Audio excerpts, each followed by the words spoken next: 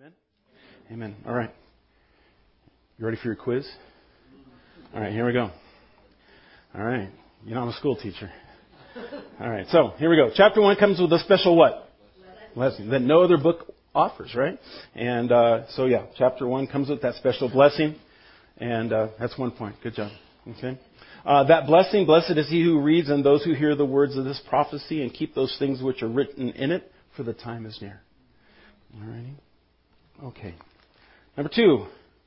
Chapter 1 describes John's vision of Christ.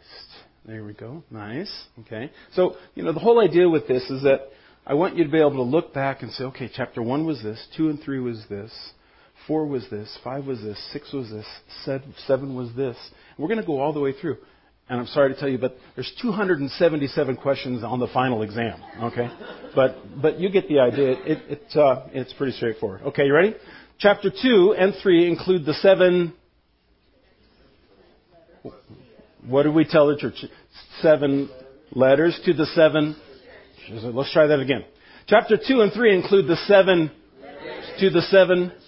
There you go. 7 letters to the 7 churches. Okay? All right, here comes the hard one. Churches in order. All right, ready? So what does that E stand for? Ephesus. Good. All right, how about the S? We're all Smyrna or yeah. Smyrna. Okay. And the P? Pergamos. All right. Remember ESP, TSP, and then an L, right? And so we have the ESP. So the next T, what's the next T? Thyatira. And then the S is the other S, yeah. And the P would be our church, yeah, of course. And then the L was Laodicea, all right? So be sure you have those down in order, okay? All right, spelling counts. Watch that, okay? All right, the location of chapter 4 was the blank room of God. Throne room, yeah, throne room. I love that chapter. There, John saw 24 elders, and they represented the 12 Old Testament patriarchs and the 12 New Testament apostles. Combining all 24 elders, there is a representation of all God's... I added this one in. We didn't do this one. Yeah. All right. The combination of those 24 elders represented all of God's people. Okay. So that's all of us. The harpazo, when Jesus calls his people to come up hither, is also known as the what? Yeah, that's right. All right. Nice. John also saw 4 living... Oh, that was an easy one. All right. The focus of chapter 5 was the scroll with 7 seals. Wow, can't get anything past you. Chapter 6, we saw the first seals opened, and the first 4 seals released a colored horse, and a specific rider, right? So, when the first seal opened, riding the white horse was who? Yeah, it wasn't Jesus. I mean, a lot of people look at that and say, oh yeah, white horse, it must be Jesus. Oh, no. It's the Antichrist. It's the wannabe, right? The second seal opened, the red horse rider was... Red horse rider was... War. Okay? All right, we're going to go back. Okay, ready? When the first seal opened, riding the white horse was... Antichrist. When the second seal opened, the red horse rider was... War. When the third seal opened, the black horse rider was... Remember, because of the war, we ran out of food. We call that a famine. All right? And then, with the fourth seal opened, the ugly green horse rider was death. That's right. We also learned that Revelation chapter 6 through 19 is essentially an elaboration of the Great Tribulation. Okay? This is described during the 70th week of Daniel, found at the end of chapter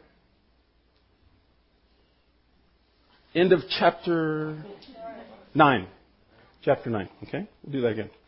All right? This is described during the 70th week of Daniel, found at the end of chapter 9. Yeah. Remember that? Yeah. Okay. During the first half of the 70th week, there will be a false peace. Ooh, I heard that. Good. Yeah. So there's a false peace. And this peace is orchestrated by the Antichrist. And after 3.5 years, he sets himself up to be what? God, or worshipped. Yeah, that's what he wants, right? And so after 3.5 years, he sets himself up to be worshipped, and literally all HE double hockey sticks breaks loose on earth. Literally. Then after the fifth seal under the altar, John saw the what? The martyrs clothed in white robes.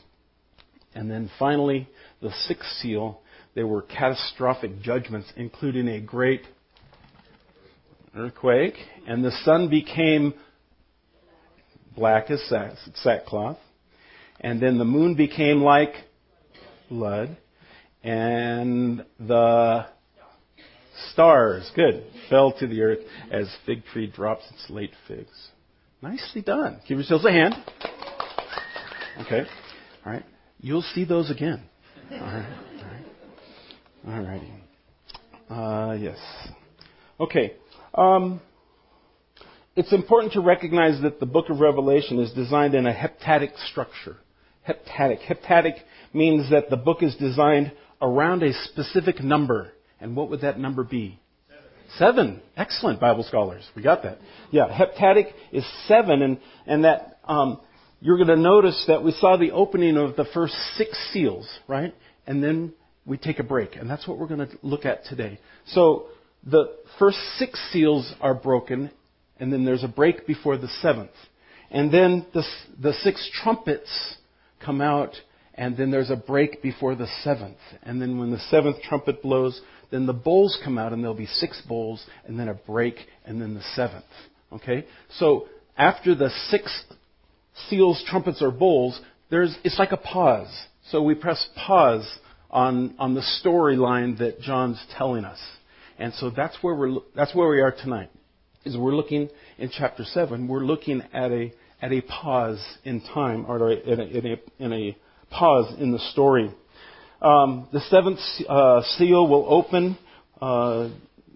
It'll open the 7 trumpets, and then we're going to see after the 6 trumpets that there's a longer pause. In fact, chapters 10, 11, 12, 13, and 14 are all part of that pause. Alrighty? A lot of people, they read through this and say, wow, this book of Revelation, it makes no sense. Well, that's because they're not looking at the architecture. And that's what we're seeing here. During that long parenthesis, chapters 10 through 14, we're going to look at other topics, including Babylon and specifically what's happening in Israel. And then the 7th trumpet reveals the 7 bowls. Between the 6th and 7th bowl, there's a quick pause, and we'll get into that when we get there. But understand that heptadic structure. 6 break 7th. 6 break 7th. 6 break 7th. Does that make sense? Okay. A couple weeks ago, we finished chapter 6 with verses 15 through 17. And it says, "And the kings of the earth, the great men, the rich men, the commanders, the mighty men, every slave and every free man, hid themselves in the caves and in the rocks of the mountains, and said to the mountains and rocks, 'Fall on us and hide us from the face of him who sits on the throne and from the wrath of the Lamb.' Verse 17, 'For the great day of his wrath has come, and who is able to stand?'" So that's the name of tonight's passage is who is able to stand. And the best news is that we can. We can stand. Because God has not appointed us to wrath, but unto salvation. We'll be standing in heaven. We're not the only ones, though. In chapter 7, we're going to see who else is standing. So please turn to Revelation chapter 7 in your Bibles, and let's pray. Father God, we love you. We thank you for this evening and the opportunity to study your word. We ask, Father, that as we begin to learn about what will come of those who don't have a relationship with Jesus, this will only fuel our passion of sharing your love with others. And that as we learn more about your word, that we would be more and more confident of your truths. Father, we just thank you for this time. We invite you here. In Jesus' name we pray. Amen. All righty. Tonight, chapter 7. "And after these things I saw 4 angels standing at the 4 corners of the earth, holding the 4 winds of the earth, that the wind should not blow on the earth, on the sea, or on any tree. Then I saw another angel ascending from the east, having the seal of the living God. And he cried with a loud voice to the 4 angels to whom it was granted to harm the earth and the sea, saying, 'Do not harm the earth, the sea, or the trees, till we have sealed the servants of our God on their foreheads.' And I heard the number of those who were sealed, 144,000 of all the tribes of the children of Israel were sealed." Verse 5, Of the tribe of Judah, 12,000 were sealed. Of the tribe of Reuben, 12,000 were sealed. Of the tribe Gad, 12,000 were sealed. Of the tribe of Asher, 12,000 were sealed. Of the tribe of Naphtali, 12,000 were sealed. And of the tribe of Manasseh, 12,000 were sealed. Of the tribe of Simeon, 12,000 were sealed. Of the tribe of Levi, 12,000 were sealed. Of the tribe of Issachar, 12,000 were sealed. Of the tribe of Zebulun, 12,000 were sealed. Of the tribe of Joseph, 12,000 were sealed. And of the tribe of Benjamin, 12,000 were sealed. Verse 9, after these things I looked, and behold, a great multitude which no one could number, of all nations, tribes, peoples, and tongues, standing before the throne and before the Lamb, clothed with white robes, with palm branches in their hands, and crying out with a loud voice, saying, Salvation belongs to our God, who sits on the throne, and to the Lamb. And all the angels stood around the throne, and the elders and the 4 living creatures, and fell on their faces before the throne, and worshipped God, saying, Amen, blessing and glory and wisdom, thanksgiving and honor and power and might be to our God forever and ever. Amen. Verse 13, then one of the elders answered, saying to me, Who are these arrayed in white robes, and where did they come from? And I said to him, Sir, you know. So he said to me, These are the ones who come out of the great tribulation, and washed their robes, and made them white in the blood of the Lamb. Therefore they are before the throne of God, and serve him day and night in his temple. And he who sits on the throne will dwell among them. They shall neither hunger any more, nor thirst any more. The sun shall not strike them, nor any heat. For the Lamb who is in the midst of the throne will shepherd them, and lead them to living fountains of water. And God will wipe away every tear from their eye. Amen. Amen. Alrighty, let's jump in. Revelation 7, verse 1. After these things I saw 4 angels standing at the 4 corners of the earth, holding the 4 winds of the earth, that the wind should not blow on the earth, on the sea, or on any tree. Now, the phrase 4 corners of the earth, it's if you've ever seen a compass rose is all of the directions of the compass, the 4 main ones, north, south, east, and west. And so really the idea here is that the angels will affect the entire earth. And you know, there's been talk, you can always tell that the Bible isn't true because it talks about 4 corners of the earth, and everybody knows that there's not 4 corners of the earth, but really the intent is that the angels will affect the entire earth. In terms of the wind throughout Scripture, winds are a destructive force of God's judgment. And Hosea 13:15 gives an example. It says, Though he is fruitful among his brethren, an east wind shall come, and the wind of the Lord shall come from the wilderness. Then his spring will become dry, and his fountain shall be dried up. The implication here is that the judgment of God it's impending, and that prior to all this going down, God wants to set apart and protect his servants. All right, this is getting close, and but you know what? God loves us, and God loves his people. And there are many precedents in Scripture for such a protection of God's own people. So, for example, when God sent the flood upon the earth, he separated Noah and his family from the rest of the human race, and the flood didn't affect them. When God destroyed Jericho, he protected Rahab and her household, and nothing nothing detrimental happened to them. God loves his people, and in a similar way, in the time of the Great Tribulation, protection is going to be given to this group of 144,000 Israelites. This matter is so important to God that he names the tribes and the number to be saved from each. I don't believe that Jews at this point know their lineage to the point of what tribe they're from. I believe the genealogies have been have disappeared, and so they don't know, but God knows, right? And guess what? In Revelation 14, we read that every single one of them, all 144,000, they survived the tribulation to stand with the Lord. That's not a surprise. God loves his people.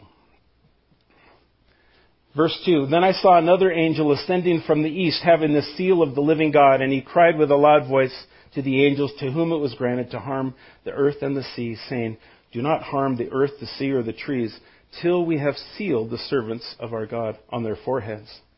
So we see 4 angels and a 5th ascending from the east, and this 5th angel, he has a seal. Now, I don't know if is it a rubber stamp? I don't know. It's kind of fun to think about.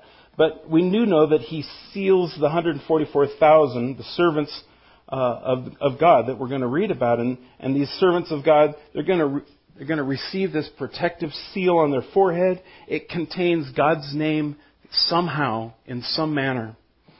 Revelation 14:1 describes the 144,000 as having the name of God on their foreheads. So it's kind of fun to think about. It's like, will people be able to see that seal? Will other folks that have the seal be able to see the seal? Or those that don't have the seal, they're going to be able to see the seal? I don't know. But it's kind of fun to mull around. But we do know that the 144,000 are sealed servants. We're not exactly sure of what their service is, but we know that they're sealed for specific and unique purpose. The whole idea of being sealed is not just limited to these servants. This isn't the first time we see people being sealed. In fact, Jesus was sealed. In John 6:27 reads, God the Father has sent His seal. Oh, wait. No, not wait. Do not labor for the food which perishes, but for the food which endures to everlasting life, which the Son of Man will give you, because God the Father has set His seal on Him. We as Christians are sealed with the Holy Spirit. And that seal is a down payment of our eventual total redemption. And 2 Corinthians, Paul wrote there, he says, Now, in Him you also trusted after you heard the word of truth. Now He who establishes us with you in Christ and has anointed us is God, and who also has sealed us and given us the Spirit in our hearts as a guarantee. So the sealing of the Holy Spirit belongs to every believer when you're saved. Ephesians 1:13 says, In Him you also trusted after you heard the word of truth, the gospel of your salvation, in whom also, having believed, you were sealed with the Holy Spirit of promise. Now the Holy Spirit it can be a comfort and it can be a challenge, right? He can comfort us and He can challenge us. We're comforted in Him that He assures that we belong to Him. And we know that. We're also challenged by Him to depart from all evil and identifying ourselves with the one that we belong to. And so that's the challenging part of the Holy Spirit. 2 Timothy says, Nevertheless, the solid foundation of God stands, having this seal, the Lord knows those who are His. And let everyone who names the name of Christ depart from iniquity. Ephesians 4:30 says, And do not grieve the Holy Spirit, by whom you were sealed for the day of redemption. So our Holy Spirit can be a comfort and a challenge, but it's both that we should welcome, right? Now the question has always been asked, will anyone be saved after the rapture? And we learned tonight with the Scriptures clearly indicating a resounding yes. And that a great multitude of both Jews and Gentiles will trust the Lord after the church is called up hither. Right? I can imagine the conversations that will happen. It's like the rapture happens, the Christians are gone, and, people are going to turn and say, Whoa, you remember what Mario taught us about end times? We should have listened to him. We probably should find out what's going to happen next. Right? So, but after the church is taken away, immediately a testimony will be raised up to the name of Christ through new converts among Jews and Gentiles. So there will be those that are saved afterwards.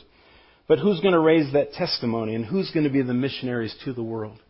So let's keep reading. Verse 4, And I heard the number of those who were sealed, 144,000 of all the tribes of the children of Israel were sealed. And so we went through and we read the 12 tribes, and there were 12,000 of each, and so that's our 144,000. And so only God knows, their tribal ancestry, but we do know that there are 12,000 from each from each tribe. The tribes are listed in Scripture over 29 times. So through Scripture, 29 times, the names of the tribes are listed. And many times the lists are different, or they'll be in different orders. And there's lots of reasons for that. But one of the issues is that the tribe of Dan is left out, and especially here in Revelation 7. And the question is why is the tribe of Dan left out? And some scholars think it's because Dan was the tribe in which idolatry was introduced into the nation of Israel. Okay? In God's eyes, that's a no-no, right? God specifically says in Deuteronomy 29 that any tribe involved in idolatry would be separated out from the remaining tribes of Israel. And that's exactly what happened to Dan. When they came into the promised land, the people of Dan were given this coastal territory, at the beach. But they weren't happy. They soon migrated north in search of a new land, and they finally settled above the Sea of Galilee, but they ended up settling into the close proximity of some pagan groups. And guess who influenced who? Yeah. So the tribe of Dan, they blew it. But a little spoiler alert here. Just know that there's a wonderful redemption for the tribe of Dan. When the Lord comes back and establishes His kingdom in Israel, guess who the first tribe given their allotment? Yeah, the tribe of Dan. It's the first tribe listed in Ezekiel's millennial roll call of the tribes in Ezekiel 48. So, once again, our God is so full of grace, forgiveness, and mercy. He's amazing. So what do we know about these 144,000? We get some facts from about the 144,000 from both Revelation 7 and Revelation 14. They are called the children of Israel in Revelation 7:4. Their tribal affiliation is specific. They are protected and triumphant through the period of God's wrath. They meet with Jesus at Mount Zion at His return in Revelation 14:1. They are celibate. They are the beginning of a greater harvest, and they are marked by integrity and faithfulness. I believe that the 144,000 are specifically chosen Jewish believers in Jesus that are protectively sealed throughout the tribulation as a sign. In other words, they continue to be the remnant. And as they are the great tribulation missionaries, and through them, the multitudes that we're going to read about come to the Lord. But I'm getting ahead of myself. We do know that the 144,000 are not part of the church proper, like our church body. For their repentance comes too late for that.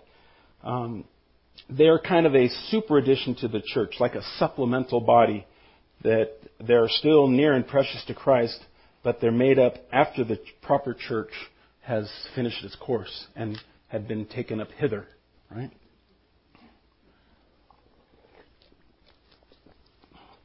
Now, many groups claim to be the 144,000.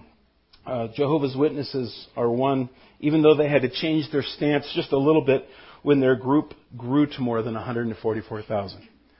Okay? All right, you're 144,001. I'm sorry. Historically, Mormonism has also claimed to be the 144,000. Ellen G. White and the Seventh-day Adventists claim to be the 144,000. Garno Ted Armstrong and his Worldwide Church of God claim to be the 144,000. So there are lots of claimants, but the way I see it, it's pretty clear who they are. And it's interesting, they're servants. Okay, I'd rather be part of the elders, right? In my view. Verse 9, after these things I looked, and behold, a great multitude, which no one could number, of all the nations, tribes, peoples, and tongues, standing before the throne and before the Lamb, clothed with white robes, with palm branches in their hands, and crying out with a loud voice, saying, salvation belongs to our God who sits on the throne and to the Lamb. So the diversity of the multitude here is evidence that the Great Commission will be fulfilled before the end. Even as Jesus promised in Matthew 24. The command to preach the gospel to every nation throughout the world will have its ultimate fulfillment right here in this way before Christ comes back to establish His millennial reign. When we read about palm branches, it reminds us of Jesus' triumphal entry into Jerusalem. Remember that 173,880 days after the command to rebuild the city of Jerusalem, including the walls? You remember that in Daniel 9. And so it's at this time Jesus was also praised as Savior and King. So that's those palm branches. Just bring that back to mind. Verse 11. All the angels stood around the throne and the elders of the four living creatures and fell on their faces before the throne and worshiped God, saying, Amen, blessing and glory and wisdom, thanksgiving and honor and power and might be to our God forever and ever. Amen. So as the great multitude worships God, the others in heaven are compelled to join their voices in praise, right? The multitudes are there and they start praising God, and the elders and the four living creatures, they just want to join in. I think that with the addition of the multitudes, I think it's going to be really easy to fall in love with God even deeper. For you to see Him adding the multitudes. Okay? I think it's going to be easy to love God even more. Then one of the elders answered, saying to me, Who are these arrayed in white robes, and where do they come from? And I said to him, Sir, you know. So he said to me, These are the ones who come out of the great tribulation and washed their robes and made them white in the blood of the Lamb. It's important that John know the identity of this great multitude, but he didn't know that he should ask. Right? It's like he didn't recognize anybody. And so one of the elders prompts him to ask.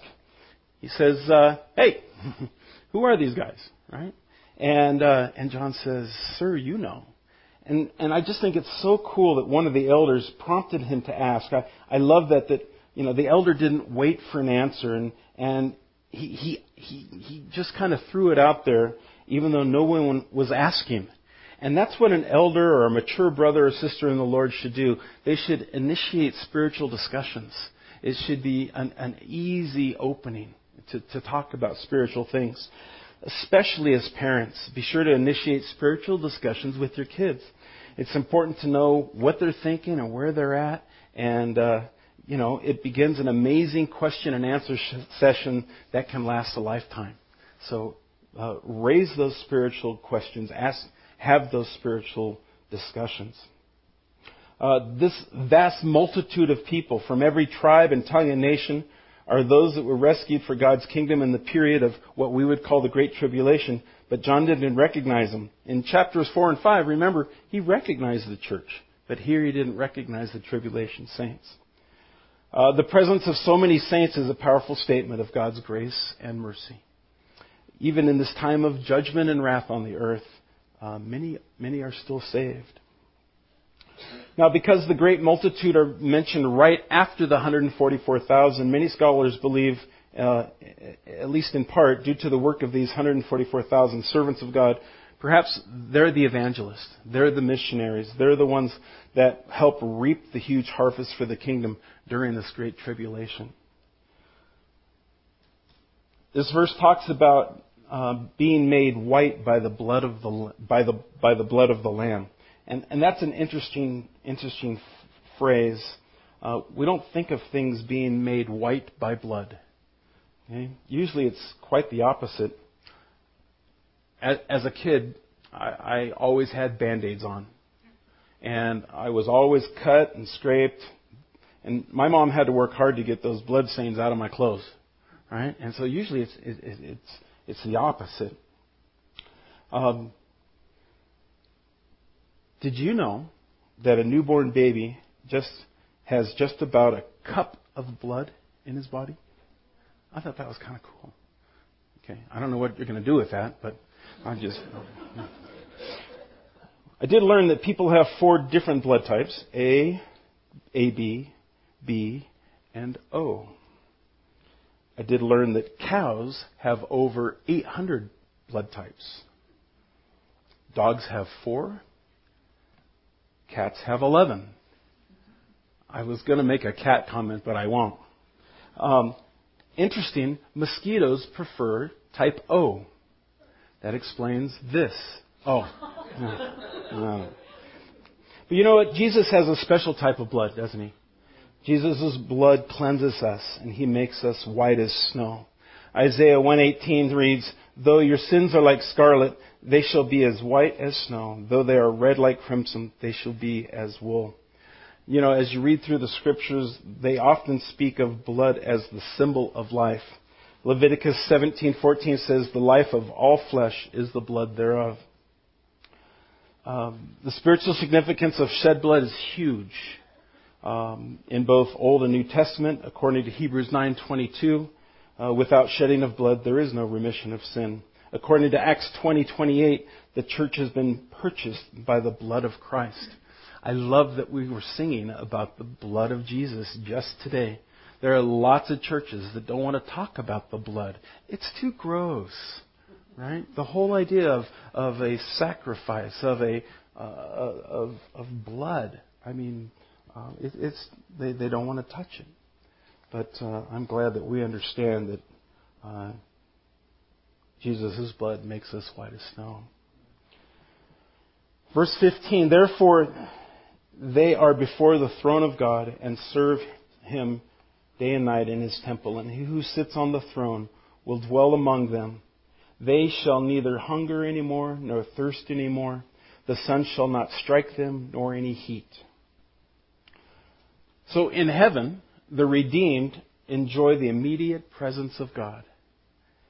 They can come right into the throne room and be with God. There's no barriers, there's no barbed wire, there's no waiting list. They're just there. In heaven, the redeemed served God. And we don't know exactly how, we don't know what they do, but from this passage we learn that heaven is not only a place of rest from earthly toil, but a place of privileged service. And that's what these folks get to do.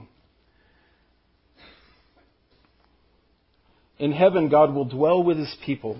And this is the ultimate fulfillment of one of my favorite Psalms, Psalm 27. It says, "One thing I have desired of the Lord, that will I seek, that I may dwell in the house of the Lord all the days of my life, to behold the beauty of the Lord and to inquire in his temple." When verse 16 mentions that they shall neither hunger anymore nor thirst anymore, and the sun shall not strike them nor any heat, I was trying to think through, why would John write this? And if you think where these folks came from, it's like this may be a reference to some of the sufferings that they endured during the tribulation. According to Revelation 13:17, it may be that they had gone hungry or thirsty rather than buying food and submitting to the worship of the beast and getting the mark and all of those pieces. So these are some of the suffering points that they may have had to endure.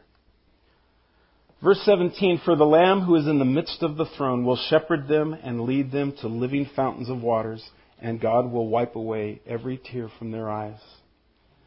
So in heaven, the redeemed will know no more sorrow or no more pain. The hurt and struggle of the earthly life that they had just endured are gone, and tears are a thing of the past, because God's going to wipe away every one of those tears. And when you think about the tender love of God, like a mother's loving hand brushing away the tears from a child's face, it's that nurturing part of God. God loves us with that kind of nurturing care. So chapter 7 of the book of Revelation takes a pause. It's like parentheses, and it serves as a review of the situation described in chapter 6, and that it emphasizes two facts. And God's going to judge, the first is that God's going to judge Israel, and 12,000 from each tribe, totaling 144,000, will be protected and sealed from the judgments which will fall upon the world. Secondly, a great multitude of Gentiles will also be saved, but many of these will be martyred. And the multitude of the martyred dead are found in heaven, rejoicing in the presence of the Lamb and representing every tongue and nation. You think there'll be some questions from chapter 7? Yeah. So it is an indication that even in the traffic closing time period prior to the second coming of Christ, countless souls will find Christ as Savior and will be saved by His grace. Amen? Amen.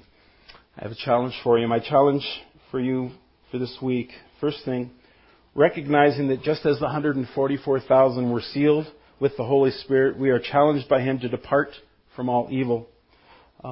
This week, ask the Lord to search your heart and mind. And just like David prays in Psalm 139, he says, "Search me, O God, and know my heart. Try me and know my thoughts, and see if there's any wicked way in me." And then he asks, "And lead me in the way everlasting." So make that your prayer this week. Secondly, pray specifically asking the Lord to show you where and how you can serve. And be on the lookout for those ministry opportunities. And you know the one that's for you is going to be in neon. You're going to see it. It's going to be bright. All right? Jesus said in Matthew 11:28-30, He says, "Come to me, all you who labor and are heavy laden, and I will give you rest. Take my yoke upon you and learn from me, for I am gentle and lowly in heart, and you will find rest for your souls. For my yoke is easy and my burden is light." If you personally don't have the assurance of eternal life in heaven with Jesus, and you would like to swap burdens with Him, come chat after service. I'd love to make the introductions. All righty, let's pray. Father God, we do love You, and we thank You for this evening of studying Your Word. We continue to ask for guidance for this church, Father. We continue to call to You, and we look forward to hearing You answer and to show us great and mighty things which we do not know. Father, this week I ask that You would touch those that are hurting physically and spiritually, financially, Father. There's a lot going on. And we just lift our body. We just lift this group of God's people to You. So we love You. And in Jesus' name we pray. Amen.